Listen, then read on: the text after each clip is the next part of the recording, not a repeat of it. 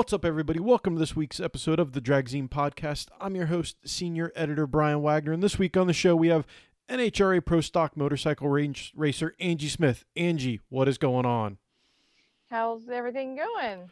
Going good. Going good down there, going somewhat good up here. I'm in the middle of full thrash mode myself, trying to put two cars together and fighting every gremlin on Earth, plus the typical COVID gremlin. So, it's another exciting day in race car paradise. Oh, I know how that is. We've been down that road many times. Yeah, that's kind of interesting because pro stock motorcycles don't run on small block Chevys. They run on some pretty defined and specialized parts. So I'm assuming that COVID might have thrown you guys for a serious loop. Yes, it did. When we showed up in Gainesville in 2020, we got the awning up. Everything was set up, ready to go. Took our bikes to tech because Gainesville is our first race. So we have to go through body template and chassis template. Got all that done. And Eddie Krawick come over and said, hey, they canceled the race. And I'm like, what? What are you crazy? And he's like, no, I'm serious. And I'm like, I don't believe you. I thought he was joking with me. He's like, here's the message. Look at it and read it. And I read it and I was just shocked. And we had to tear everything back down and go back home. And then that's where we, sat around and didn't know when we were going to race next. And it was just bizarre of how it all unfolded. But during that time, our plan was we had obtained an engine dyno from Mike Berry over the winter, and our plan was to get through the racing season, build our dyno room, and start doing engine dyno at the end of the season. That was our plan for December, January, and February. Well, we expedited that plan. I had to put on my carpenter belt. And we started building the room, and me and Matt built the room ourselves. We insulated it. We did all the electrical, did everything. And we were dynoing engines in probably 4 weeks after that. So wow. It was very beneficial for us. Never give racers free time for multiple reasons. I've always said this. Like, you tell racers, hey, it's a multi-day event. You're going to have a rain delay tomorrow. At least in my experience, I've seen shenanigans happen of unprecedented scales, and then you give racers downtime to be productive, and they, hey, let's build a dyno room. Okay, done. Yeah, exactly. And I will say that really took our program to the next level. We really learned a lot with the engine dyno. We have a chassis dyno, and to that point, we had used the chassis dyno when we would do new stuff on engines. We'd put the bike on the chassis dyno, run it, and if we saw gains, that was great. If we didn't, then we kind of was like, okay, well, we're going to do something different. The engine dyno is a true gauge of horsepower because you don't have all the other factors from tire, chain, how it's strapped down, etc. All of those factors factoring into your horsepower number. Yeah, that's an interesting kind of point to make. And is there a big difference with dynoing motorcycle engines versus full-size car engines? Since there's a lot of different, a lot of overall general differences, but is there a different way you go about it, or is it pretty much the same? Do you mean from chassis dynoing to engine dynoing? It is different. It's a lot different. Yeah, because I figure with a motorcycle, with it being such a smaller displacement and just all the different factors in play, that on an engine dyno probably behaves a whole lot different than your typical, passenger car engine, right? Yeah, I think so, for sure. And again, it's interesting to kind of see that you guys have that ability to really bring all that in house, and then that's just I don't think people understand how close pro stock motorcycle racing and pro stock car racing really mimic each other. That they are such fine-tuned machines. They aren't sledgehammers of horsepower. Little grains of sand make a big difference. For sure. We are excited when we find 3 to 5 horsepower. We're ecstatic about it. And your normal car person would probably say, if we find 10 horsepower, we're happy. So Well, I guess we are on a much smaller scale, and it just being pro stock with no power adder, 3 to 5 horsepower is a lot for us. Oh, it's a mountain of a difference, and just everything. That's, you know, the more I start kind of digging in, at least on the pro stock car side of things, and talking to people and learning about it, just like the nuances of those vehicles and like fast NA stuff, what you have to do to find those little nuggets of horsepower and the difference they make is just, it's monumental. It really is. Now, let's, you know, turn things back a little bit. We could circle back to this a little bit later. You know, your background was circle track racing, wasn't it, originally kind of what your family was into? Yes, my family was into circle track racing. My dad actually worked on a pit crew at Bowman Gray Stadium. Oh, It's kind of your local racers go out and you're the hometown hero and everybody picks a side, and it's a quarter-mile short track around a football field, and everybody races on Saturday night, and anybody from the town that you grew up in and the surrounding towns are there, and they pack the place, and 25,000 fans can be there at one night. I didn't know that it was asphalt racing, specifically Bowman Gray. Like, Yes. to the listeners that might not be aware, Bowman Gray Stadium, the best way to describe that place when it comes to racing is like a Greek Coliseum. It's packed, it's wild. The racing is hardcore. That, you know, they just started showing a lot of their stuff on Flow Racing. I'd seen some stuff before, some TV series that follow the racers there. It's like Friday Night Football in Texas. Like, it's huge there. It is. And I still go to this day. I went last Saturday, and if the rain holds off, we'll go this Saturday. I would. I was going there ever since I was probably in my mom's arms, and I love it there. Just because I know a lot of the racers, I know a lot of people that work on the pit crews. I grew up there, so that's kind of where I was born and raised. Interesting. That definitely kind of, I guess, plays into the competitive side that you have, because again, it's that place. It's hard to put into words what it's like to race there, and you know the fire that people have, and you know things can get heated in and out of the pits there. Yes, for sure. I mean, and they race for very, very small amounts of money. And, a lot of the people that own the teams, like, they work a normal job Monday through Friday, then they go home and they work on their race car till midnight, and they do it all over again. And then, when you're tearing your race car up on a Saturday night, it probably takes you the next 5 days to get it back together, along with working your normal job. So it's a totally, totally different lifestyle that I'm living now compared to that. But I love that I still go back there and know a lot of the drivers and the people there. Oh, that's awesome. See, I'm a dirt track racing fan, and I was watching Flow on their race night in America, and some dude got the wheel bad. This other racer just put him in the wall. You could tell things were going to get interesting, and the cameraman knew to get on him because he saw him, throw his arms up in the car. He gets out holding the steering wheel. And I told my wife, I said, I am willing to put money right now that steering wheel is going to take flight in half a lap.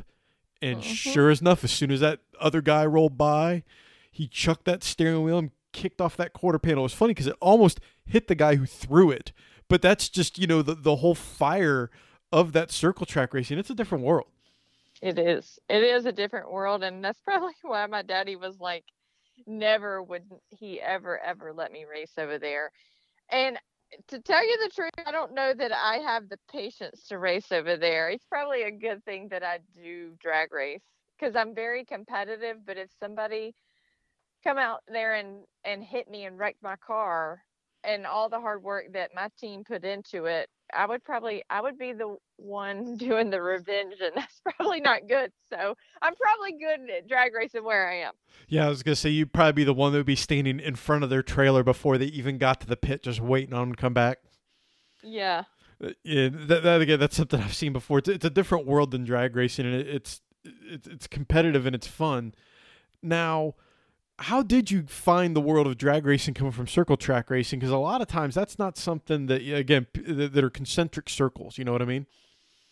Well, so the high school that I grew up in, a lot of people were getting street bikes because a lot of the guys were, right turning 18, and when street bikes were really big, and the kind of the group of people that we were hanging out with, they wanted to go to the track. So we started going to the track on a Friday night, just hanging out, and a couple of them would race, and that's kind of how it all started with me. I was like, there was one or two girls driving cars out there, and I was like, I bet I could race a bike out here. And that's kind of how it started. And I bought a bike against my parents' will when I was 19 years old, and they didn't know about it for a good 3 or 4 months. And I told them, and then they were kind of mad at me because I'm going to college and doing it, the degree, and doing the college thing, and they were like, you just need to focus on school. But and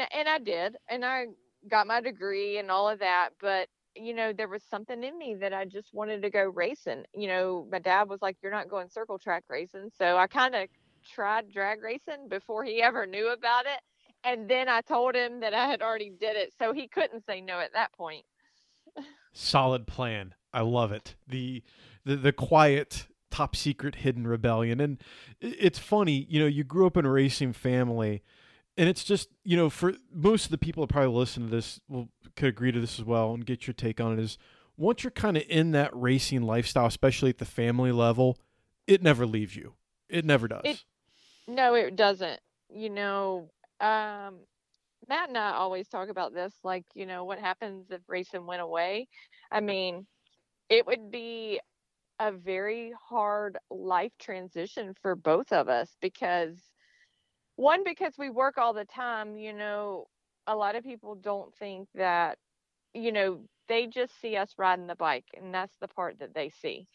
But there's so much work that goes into getting the truck there, getting the trailer there, getting the motors done, and all of that. And me and Matt, and now just this year, we have one other guy that works in our shop, which we have not had that in the previous 13 years. And so it takes sun up to sundown, sometimes 7 days a week. I mean, there's been times where we've worked 20 days straight, and you don't get days off, and you don't get to go on vacation, and you don't get to go summer vacation, you don't get to do the family functions, you don't get to do the reunions, you don't get to do the stuff that a normal person gets to do. And I think we accept that now, but it would be a hard transition to be at home, work a 9 to 5 job, be home at 5:30, eat dinner, and I think we would be bored. Yeah, you just you wouldn't know what to do. You don't. That's it's very hard to explain to people that don't live the lifestyle to really for them to understand, because one, a lot of them look at you like you're crazy, like you do, why do you want to do that? And it's like it's what I enjoy. Some people like to go fishing, I like to spin wrenches, and I just happen to find a way to make it my life. Right. Now, you kind of telling that story right there makes me thought of a question. you know your typical fans, I jokingly say, think that racers are just like they're like dolls. They race on the weekend, then they go back in their packaging, they hang out till the racing starts. That is far from the case. Kind of walk through our listeners what it's like in the weekly life for a professional race team, like what you guys do. So it's kind of crazy. Um, so when we start the season, obviously during the winter time, we have to go through all the motors. We have to do all the research and development. We have to order parts. We have to do all the inventory and make sure that we have everything to start the season. But then when the season starts, we go and race.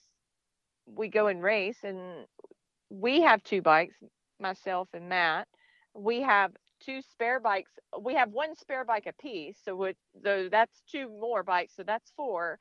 Then he is managing the scrappers program and doing all the research and development on their program, so that's six. So after every race, the bikes come home, the motors come out, we clean the chassis, we tear all the motors down, make sure all the parts are good. You We have to assemble everything and back together, put all the motors back in, and on top of that, I'm in charge of all the finances, so I have to pay all the bills. I have to clean the toter home, clean the trailer, make sure all that is good. Go to the grocery store, make sure all the crew guys have food to eat, book the flights, book the rental cars. The list goes on and on. So, there's not a day that I get to have off and not do anything as that it relates to this business. With just him and I kind of running the whole business, it's a lot. And especially when you're running 4 and 6 motorcycles, it's a lot. But, we managed to get it all done. Sometimes when I get stressed out, he's like, okay, what can I do? Because I know you're stressed out just when I have a lot on my plate.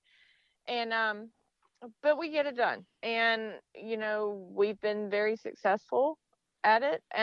There's not days that go by that I don't have anything to do. So And it's funny when you walk through that whole scenario, that's when everything goes right. What people yes, don't understand is when things go wrong, that just adds a multiplier of things you have to deal with. Even, a small mechanical failure, to say it feels like a pebble in your shoe is an understatement, because then that adds a whole different layer of things you have to deal with, doesn't it? yes, it does. Like if you put a motor on the dyno and it either doesn't make the horsepower that it should, or it blows up on the dyno, or, you know, there's a number of factors that could happen. Then that changes everything. Then you got to back up and punt. And then you got to come up with a plan of who's doing what and who's going where and doing what and ordering parts, and it changes everything. So yeah, that's when it's smooth. When all of that, just like, for example, we just got our brand new toter home last week. Oh boy. And so what is that? I had to unpack the entire toter home, the old one, and then I had to clean it, get it all ready because it's being sold. Then the new one come in. So then you gotta, right now we are at Spevco mounting a new awning on it. So all of that's got to be done on top of getting all the motors done and getting everything ready to go to our next race. Oh, I figured that was going to go a whole different direction, because that, again, I tell people there's three parts to a race weekend. There's getting there, there's the race weekend, and getting home. And the getting there and getting home involve trucks, trailers, RVs, toter homes, and Yeah, that you could write an entire book about, called "What Effed Up with the RV This Week." People don't yeah, understand that portion of the show, right. especially something when it's brand new. You have to learn something that's brand new, and these are fairly complex. These aren't, a 1976 Winnebago. There's a lot going on to them. Oh, there is. And our awning goes all the way to the front of the truck, but our new truck is 2 foot longer. So we're having to change the awning, redo the awning, mount the new brackets in different spots. So it's not just you take it off one RV and put it on another. It's not that easy. So, but we're getting it done and it'll look nice when it's done. And then on top of that, then we have to get the toter home wrapped. So, Yeah, and then you have to match the lines in the wrap. So that's a whole nother thing. yeah. I've been to an event where I was supposed to be staying in the Totter home, and it was relatively cold, and the propane slash furnace in the Totter home decided that it didn't want to play nice anymore.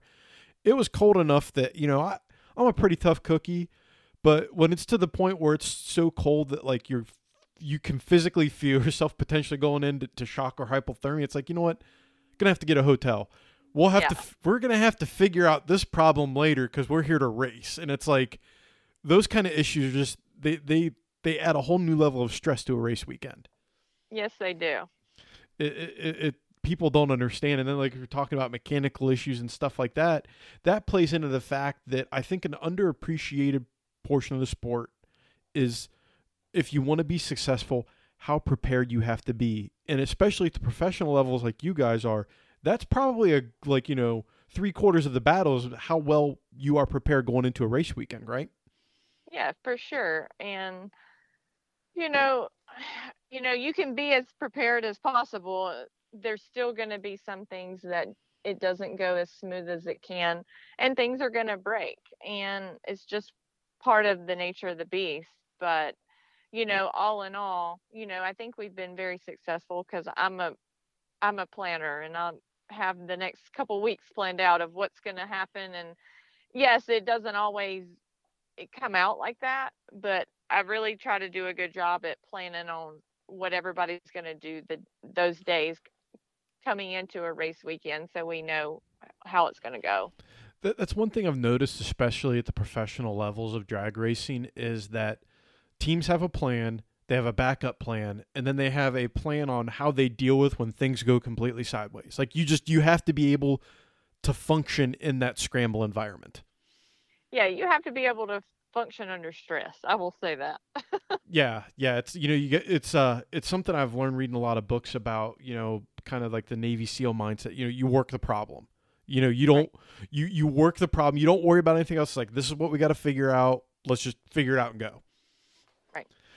Now, I always like to kind of dig in and learn a little bit more about the guests, because it's interesting to hear the stories and what you have to say. Now, when you first started drag racing bikes, what were some of the bikes that you were racing? Were they extended swing arm turbo bikes? Like, what was the first stuff you were playing with? Well, really, the only thing that I've only ever raced other than Pro Stock Motorcycle is I race a class called Outlaw Pro Street, which is an extended swing arm, 75-inch wheelbase with nitrous. And I went 704 at 195 miles an hour on that. So that's really the only. I had a local, like a street bike that I took to the track just to learn for the first couple months, and then I was like, well, hey, I want to race, and then that's what I got. So I kind of went from nothing to something. So, straight into the fire, right? Right. Which that whole genre of, when you start playing with some of the extended swing arm bikes, I've had friends that race them, but with the XDRA and Jason Miller, and he brings those Pro Street bikes to the World Cup. Right. The first time I saw those bikes, I'll never forget. I was standing at half track. I forget the dude's name, but he's grabbing gears at half track on this turbo bike just to settle the nose down. Like, this thing is wanting to pull the wheels half track, runs like a 6-second, 200+ mile an hour run. And the first thing that pops in my mind is that is probably the craziest person on this property right there, hands down. Oh, yeah. And I know a lot of those guys. And I would have really liked to ride one, but, those bikes are going so fast now, and Matt's like, we have to kind of focus on pro stock. And, if I wasn't racing pro stock, then yes, maybe. But, my focus has really shifted to pro stock. But hats off to those guys. They do a great job. Those bikes are fast and they just keep getting faster and faster. Sometimes I just worry about, how the tire is, I just don't even understand how that tire holds up. A street tire. There's a limit to it. It's like a Mickey Thompson drag Right. radial. Yeah. When guys are going radial tire racing in full body cars and they run it at the quarter mile, 250 plus, I've said it a million times. I'm sure the engineers at Mickey Thompson probably look at that and go, they did what with the tire? That's not meant to do that. Right. I'm sure they do. And, luckily, everybody has been safe so far on it. And I just hope that there never comes a time where those bikes get too fast and they start having tire issues. Now, I think it would be interesting because, the grudge bike scene is a whole different realm. For some reason, I think that you and Matt would excel in the grudge bike scene. Just call it a hunch with your personalities and competitiveness. Something tells me that you guys would probably clean up pretty well in that game. Is that something is that something if you ever thought about maybe, dipping a toe in if the opportunity was there? I mean, Matt certainly has, but when Matt doesn't have anything to do, when he's bored, like COVID, he likes to do all these extravagant projects. And sometimes I go with it and sometimes I'm like, I don't know. He built me a real street bike, which is, it's kind of it was a bike that runs on alcohol, street tire and all that. And we built it and now we don't have time to run it. So then now we sold it. But, the grudge scene, I love the grudge scene because, I know all of those people. I come from those races. Outlaw Pro Street, they used to have a grudge. They would shut everything off at 9 or 10 o'clock at night at the races that I used to go to. And they would have grudge racing from 10 till like 1 o'clock in the morning. They turn the scoreboards off. I lock the tower and it was only the wind light. And I would love just to go up there and watch those. And, I've grudge raced a couple people at times.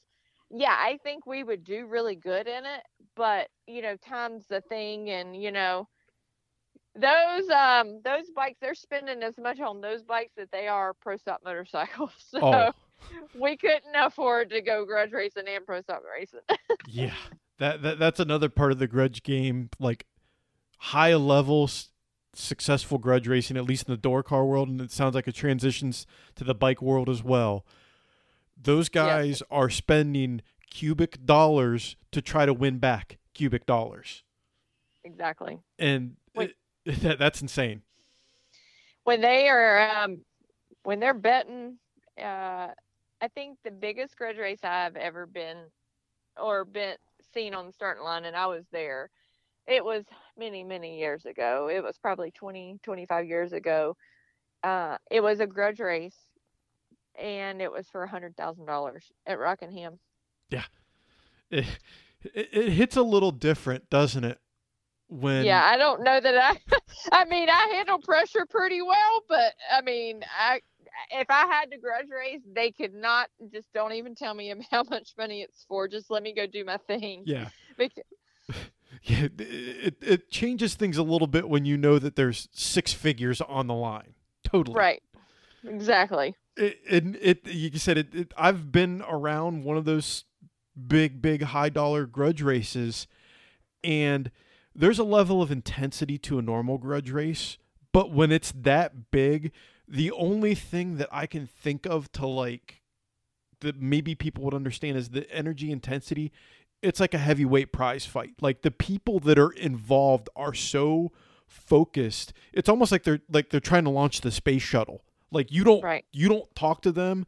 You let them do their thing. The driver don't even get near him because the gravity of the situation's on them. And it's, if you think about it, you're racing for enough money you could buy a house. That's insane. Right. I think about what I could buy and what I could do and what our program would look like if we had that much money. So I probably wouldn't be a good one. No. It comes down to, yeah, that money be awesome to win, but there's a 50-50 shot that you're not going to win that money. Right. Now, I think it would be interesting, and there's been some kind of, play around this as well with at the NHRA level, if they brought more of some of that flavor to it, that person to let you guys really let the personalities out. I think it would be interesting to see that brought to the NHRA. What are your thoughts on that? I do. I think what I think would be cool is if, they took one of our nighttime qualifying passes, if they did like the Friday night pass, if we got back to 4 qualifying passes, 2 on Friday, 2 on Saturday, and maybe take the nighttime qualifying pass and do a little grudge race and do like a call out. Who do you want to call out? Even though it's still qualifying, and put like an incentive, like put kind of an incentive on it.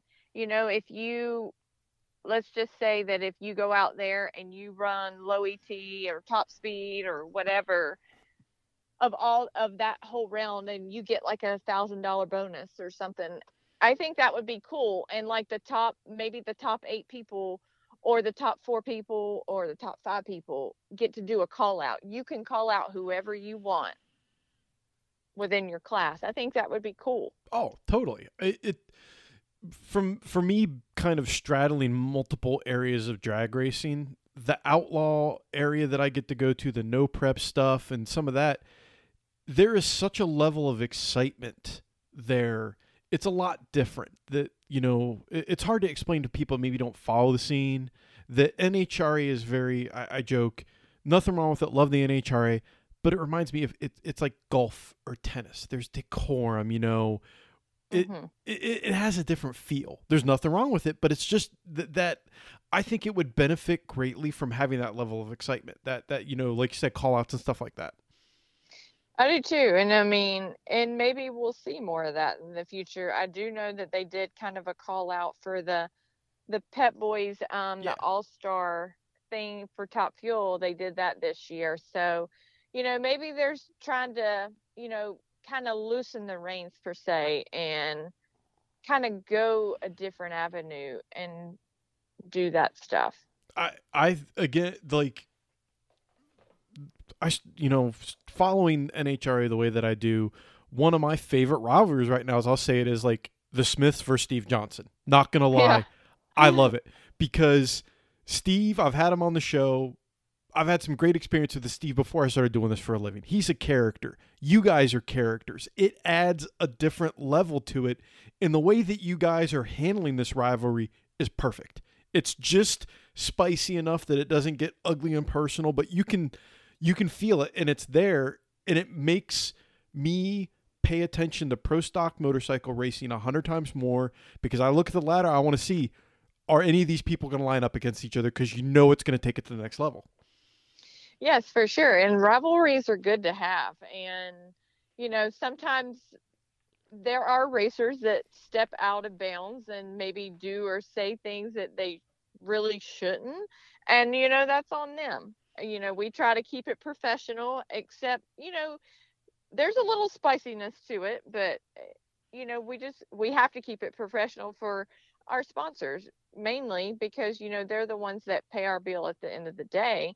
But I will say, there's no love lost between the Smiths and the Johnsons. No, and honestly, you can tell, but you can tell that it's like, it's not, ugly personal. It's, I'll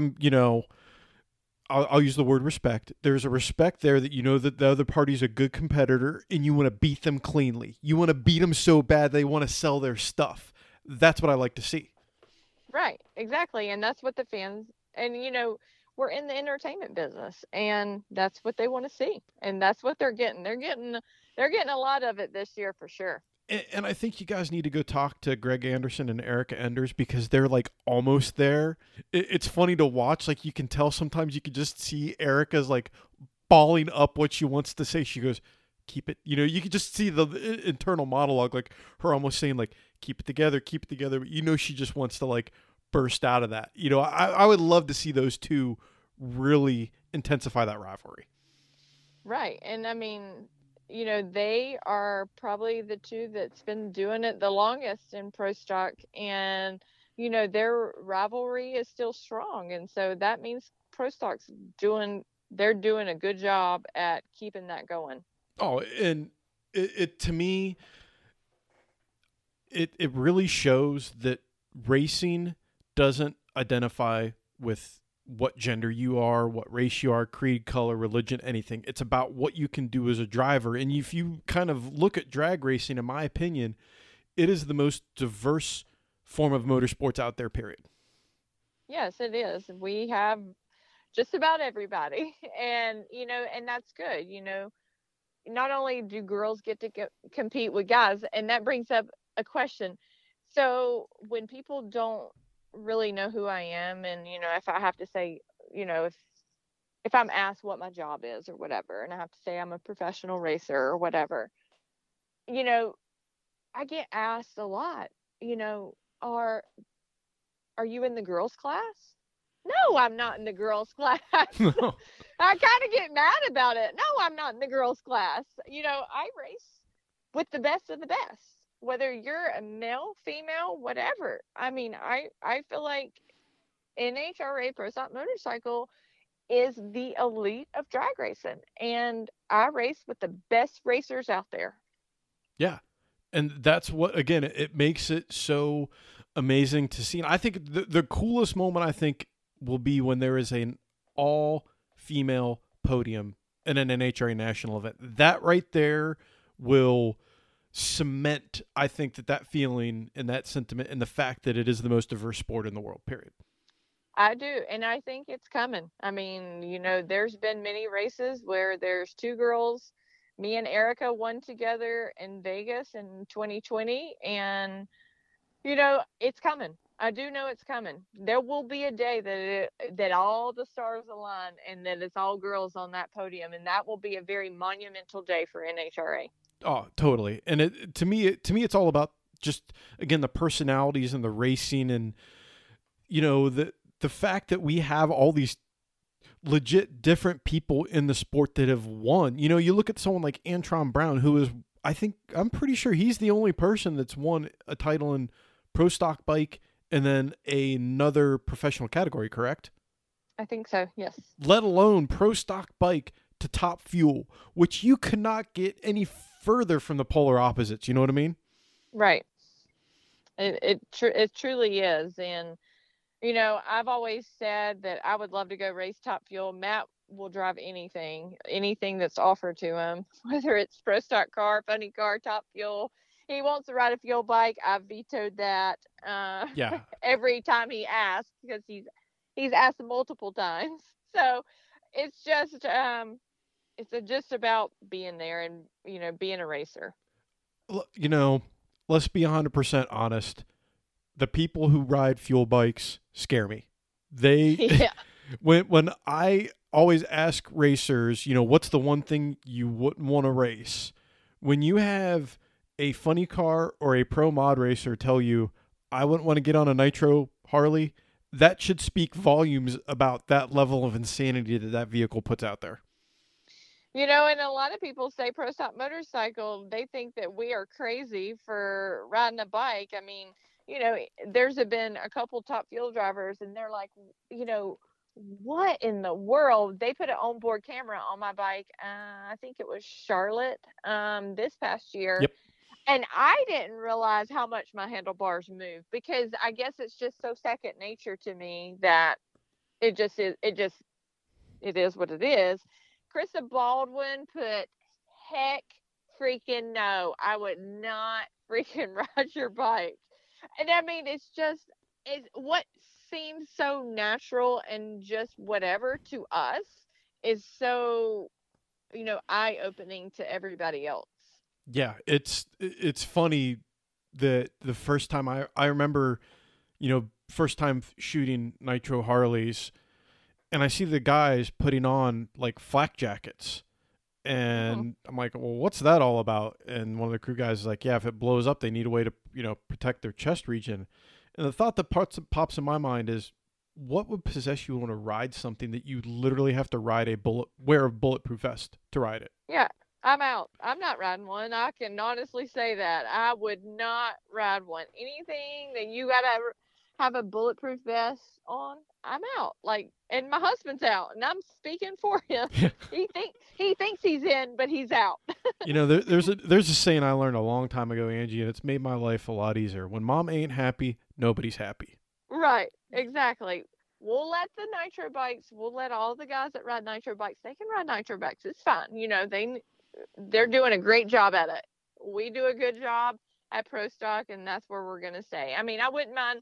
He's drove a pro mod car. That doesn't scare me. If he got in a top fuel car, funny car, that wouldn't scare me. But a nitro bike, I would not be able to sleep, and I wouldn't be okay with it. And the other thing is, Matt doesn't look like your typical nitro Harley racer, because most of those guys look like Harley dudes. They are big, burly guys. They are not jockey size individuals. Big difference there as well.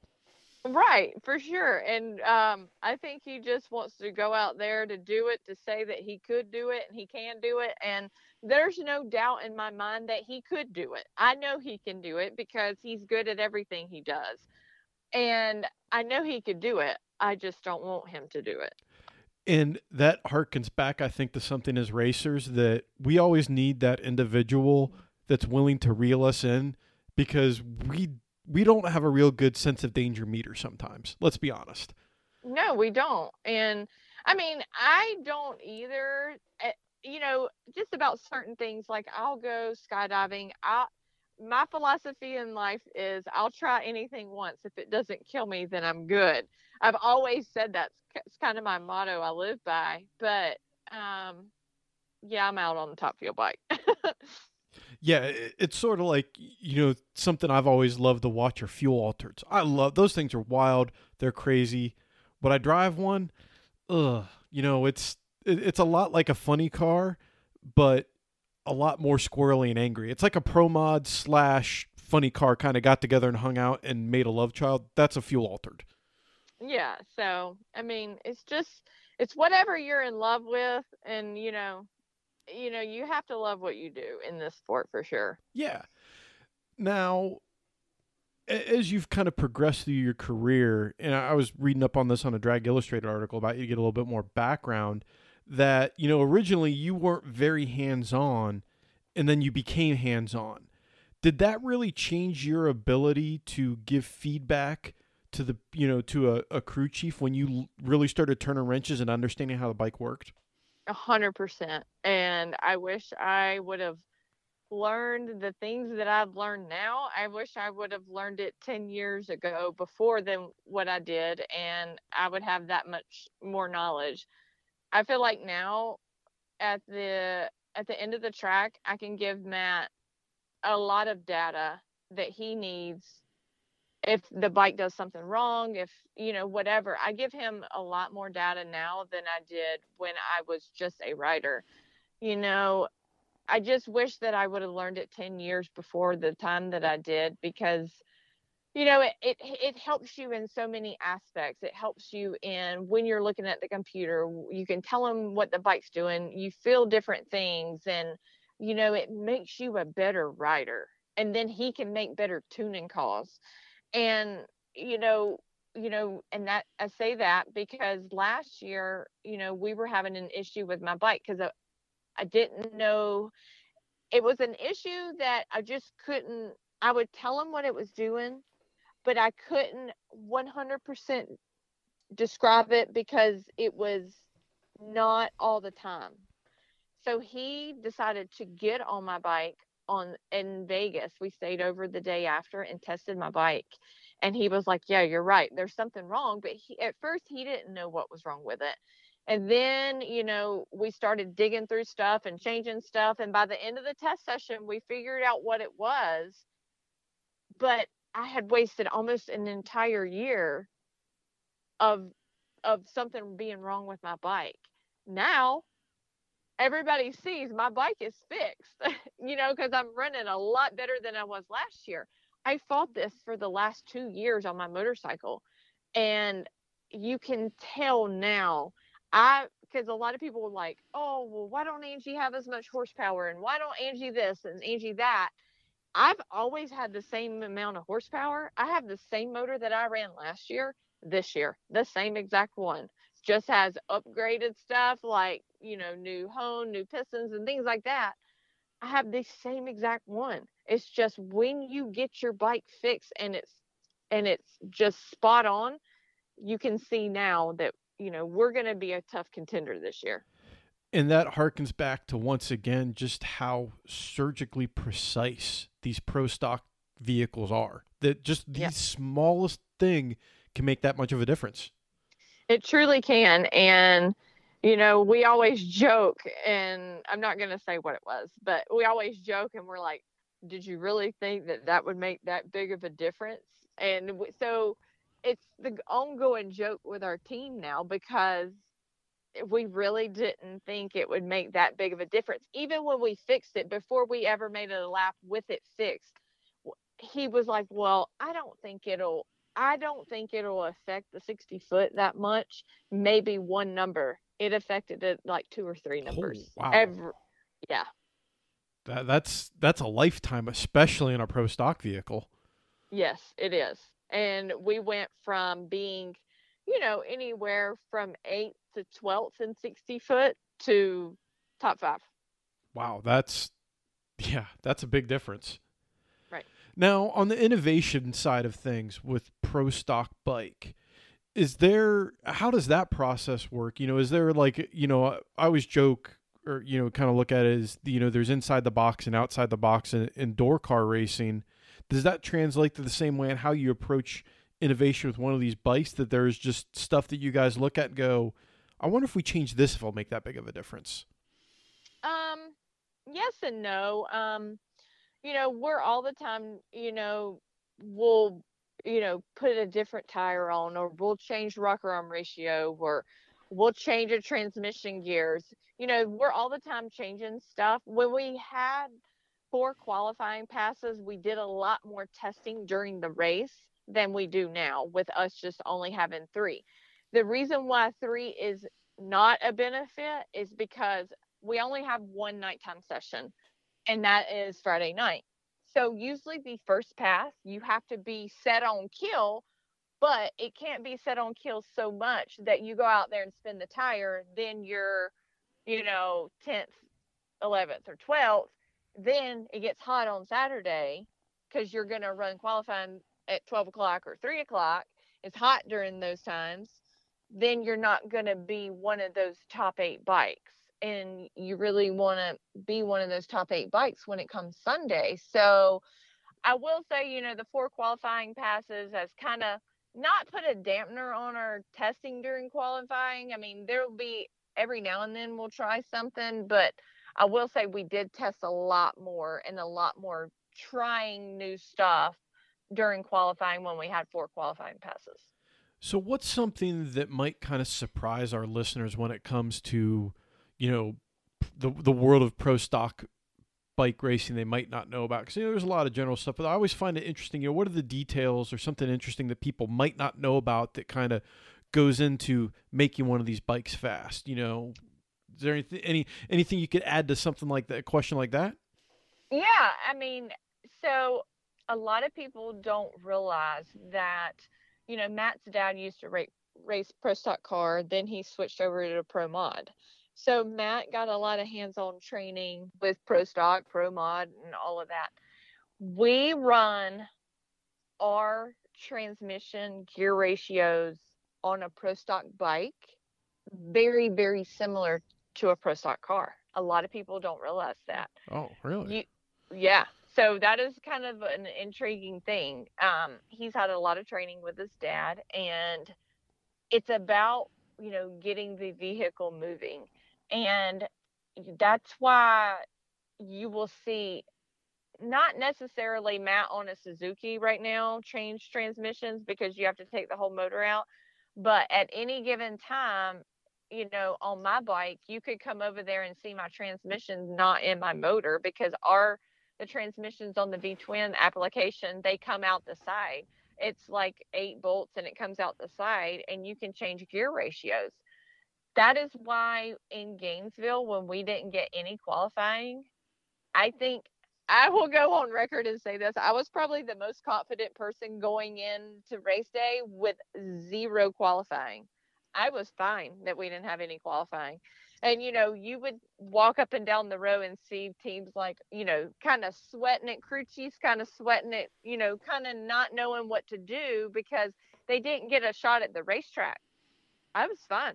I said we could race every race like this if y'all want to. And a lot of people were like, I can't believe you would say that. Only because I pulled my transmission out. I put a very low gear in it. So it might not have been as fast. I mean, it just we lugged it through first gear so it wouldn't spin the tire, but then we poured it on down the track because I knew that once we got it rolling, it would be okay. It was the starting line that everybody was worried about. And if you go back and watch the Gainesville race, I mean, yes, I went to the finals and, every round it got a little warmer, but I think the most altitude we ever had that day was like 80 above sea level. I mean, so it was like extremely good air, but I wasn't worried because I went in and I changed the transmissions. So I put in a transmission ratio that I knew would go up and down the racetrack on a very cold, light rubber racetrack. Interesting that you guys operate the same way, because I think that's something a lot of people don't understand about pro stock cars is that they don't maybe hang around the pits when in between rounds because it's not like a nitro team that's going through this big crazy thrash, except in the transmission department, because that transmission's coming out and they're waiting to the last possible minute to see what the conditions are before they set what they're going to do with the clutch and the transmission. Right. And that in an NA car, especially one where it's so important, or an NA bike, to get off the line, that gear ratio will make or break you, hands down. For sure. I mean, I would say probably at least 50 or 60% of the run is your first 60 feet. Yeah. And no amount of horsepower is going to be able to overcome a bad front half of the track in an NA vehicle. You can have 800 horsepower on a pro stock motorcycle. If you don't know how to manage it, you will go nowhere. Yeah. And that kind of also maybe people don't understand as much about, the clutch work that goes into those, because that, again, that's like the trigger on a firearm. That's, the key to the whole process, isn't it? Yes, it is. And, we run an MTC lockup clutch in mine. And, it's kind of the old school of what Pro Stock motorcycles run now. A lot of people run a Gen 2 clutch or a GAN clutch, which is kind of like a clutch that slides it through first gear and then kind of comes in second gear. And mine is not like that. Like I have it all 100% when I drop the clutch. So, and mine is rear wheel driven.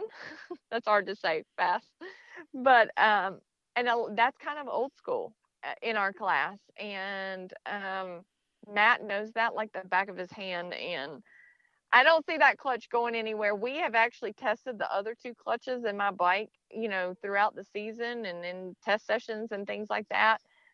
We're the fastest with that, with the clutch that we run.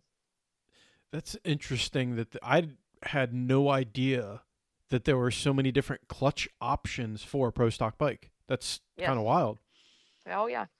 And again, it's sort of like you hear them talk about the different, clutch, what the 5 and 6 disc clutches that the fuel cars run. And it's kind of, the same sliding theory that clutch is really how you manipulate and apply that horsepower. And ultimately is the clutch person is one of the most important people on the team. Exactly. And, Matt's really good at what he does. He knows the clutch back and forth. And, my hat's off to him, because I think that's one of the hardest jobs. The fuel injection and the clutch is probably two of the hardest jobs, and he does really good job at both.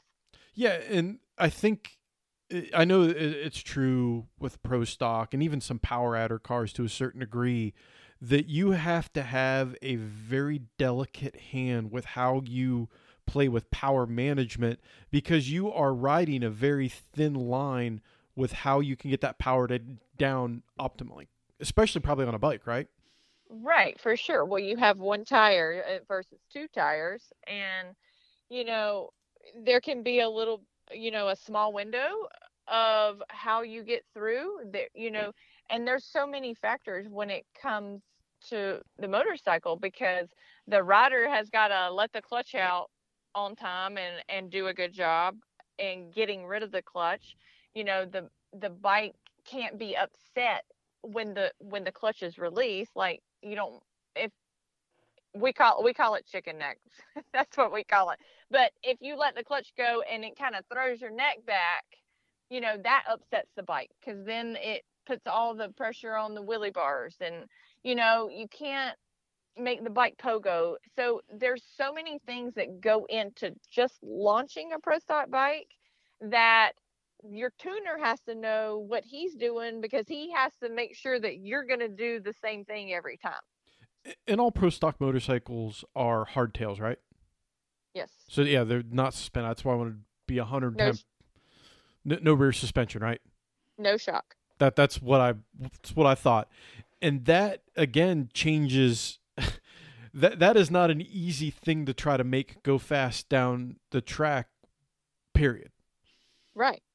Because that changes how you have to apply that power, because then it's, you're a lot more kind of tied to what the track is going to let you do.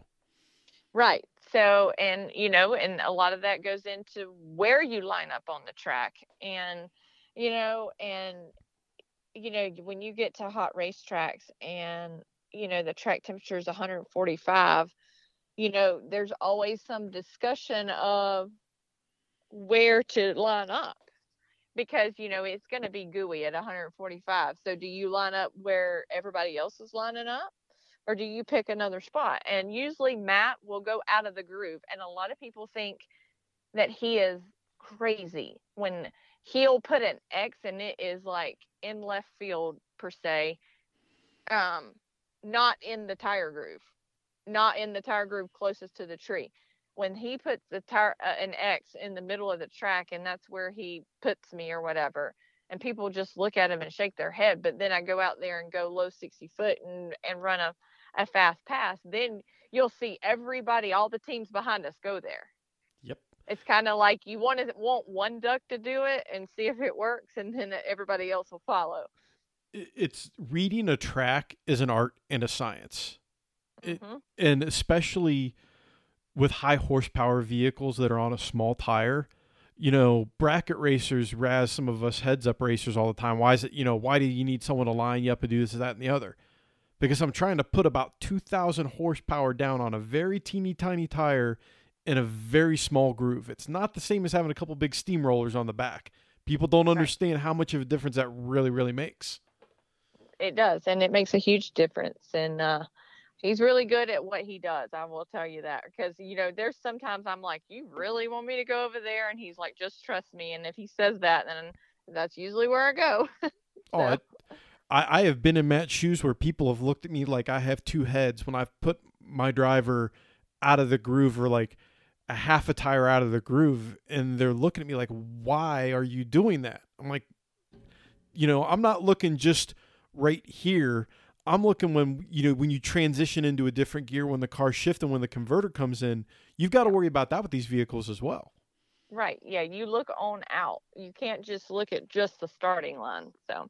Yeah, and as a crew chief, sometimes you'll walk up and you got to tell the driver rider, hey, first 60 feet will probably be okay. After that, things might get kind of dicey, so just, be aware.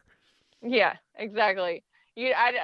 When he put me in the right tire groove of the right tire groove, right lane in Gainesville, when I was in the final for Karen, he's like, this lane's crowned.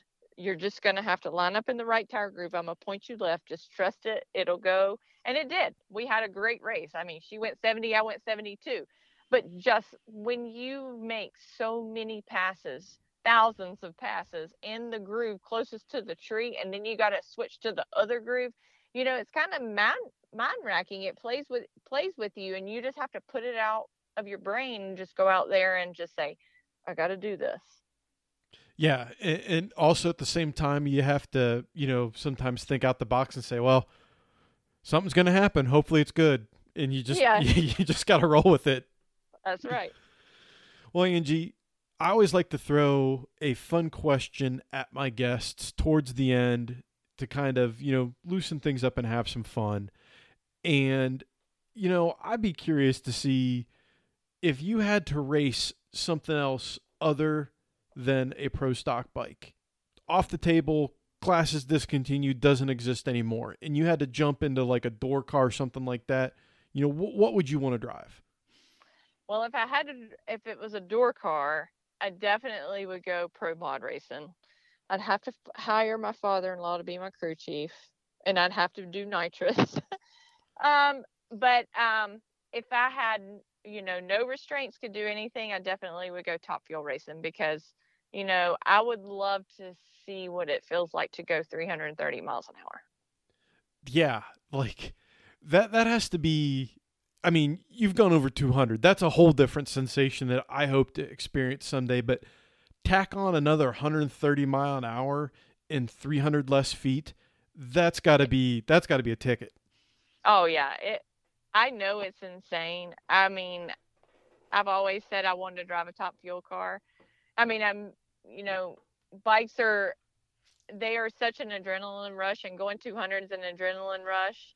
But I'm just telling you, I would love to strap those seatbelts on and go 330 miles an hour. Maybe you can get with Brittany Force, and you guys can do like a driver swap one weekend during test and be like, hey, I'll let you ride my bike. Why don't you let me jump in that top fueler for a hit? Just one hit. Right.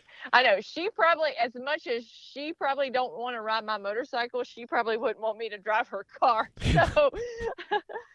So Good. It would just be one of those things. Or you could go to Scott Palmer, who before you could probably finish the sentence, he would probably have riding leathers on. Yeah, that's true. I mean, I could see him doing it for sure. I mean, I think there's probably nothing that he wouldn't try. So I always say he's the craziest person in drag racing, because he stuck a nitro engine in a pro mod, and he's trying to go 300 miles an hour in a door car. Exactly. That ain't right. That ain't right. Well, I like to give my guests, an opportunity to channel their inner John Force and thank all their sponsors and tell people, where they're at, what's going on. So, Angie, I'll turn the floor over to you. You can thank your sponsors, tell people where they can learn more about, your racing program and, where you guys will be next. So the floor is yours, my friend. I just want to say thank you to Lisa from Denso Auto Parts. They have been my longtime supporter, sponsor for the last 5 years. Mark Stockseth, Marshall Stockseth, they have been Matt's partner in this deal since 2007. Lucas Oil, Greg Butcher Truckin', NHRA, they give us a safe place to race and a great place to race. Worldwide Barons, BMRS, Kenny's Components, Vanson Leathers, Impact Helmets, Savage Designs, Clevite, everybody that helps us, JMS, Daytona Sensors, Darton Sleeves, Goodson, Pro Things, PSI. Thank you to all of those people that help us, because absolutely it takes an army to get us to the track, to get us there, to get us racing, and to do all the things that we do. And we're so blessed to have this opportunity. And I forgot one, CP Carrillo. They give us great pistons and great rods, especially for my V-twin program. So thank you to all of those people. Awesome, Angie. Thank you so much. Look forward to probably see up. Are you guys going to be at Norwalk this year? Yes, we'll be there. Awesome. Well, I will stop by and say hi at Norwalk, and thank you so much for being on the show. All right. Thank you.